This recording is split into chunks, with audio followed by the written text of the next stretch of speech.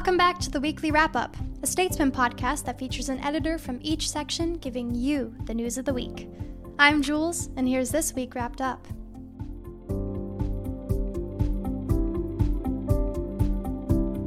For Stony Brook University News for the week, I'm Assistant News Editor Nikki Nasiri. In this week's news, Stony Brook University Hospital and Stony Brook Southampton Hospital are leaders in LGBTQ healthcare. The Healthcare Equality Index scored both hospitals with the highest possible score of 100.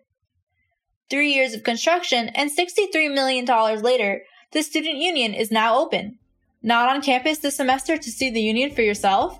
Check out the video on our website. With news, I'm Nikki Nasiri.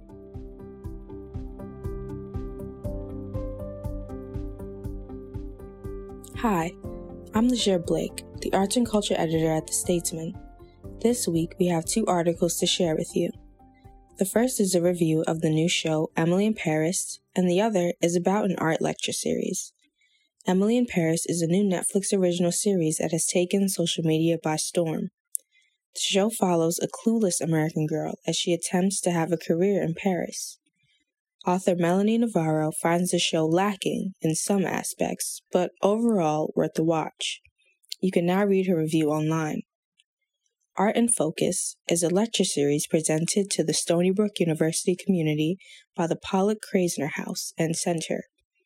Art historian Helen A. Harrison did a presentation about the influence jazz music may have had on artist Jackson Pollock.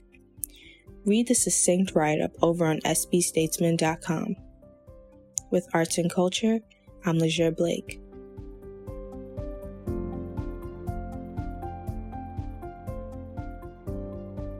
This is Sam Loria with the Opinions section. This week we have 2 articles. The first details a new executive order issued by the president that aims to stop diversity awareness training in the workplace.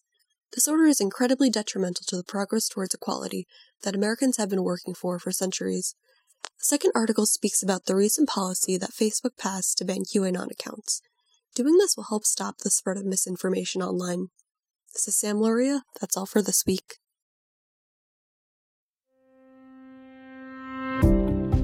To read the pieces mentioned in this podcast, you can head over to sbstatesman.com and click on the links at the top of the page.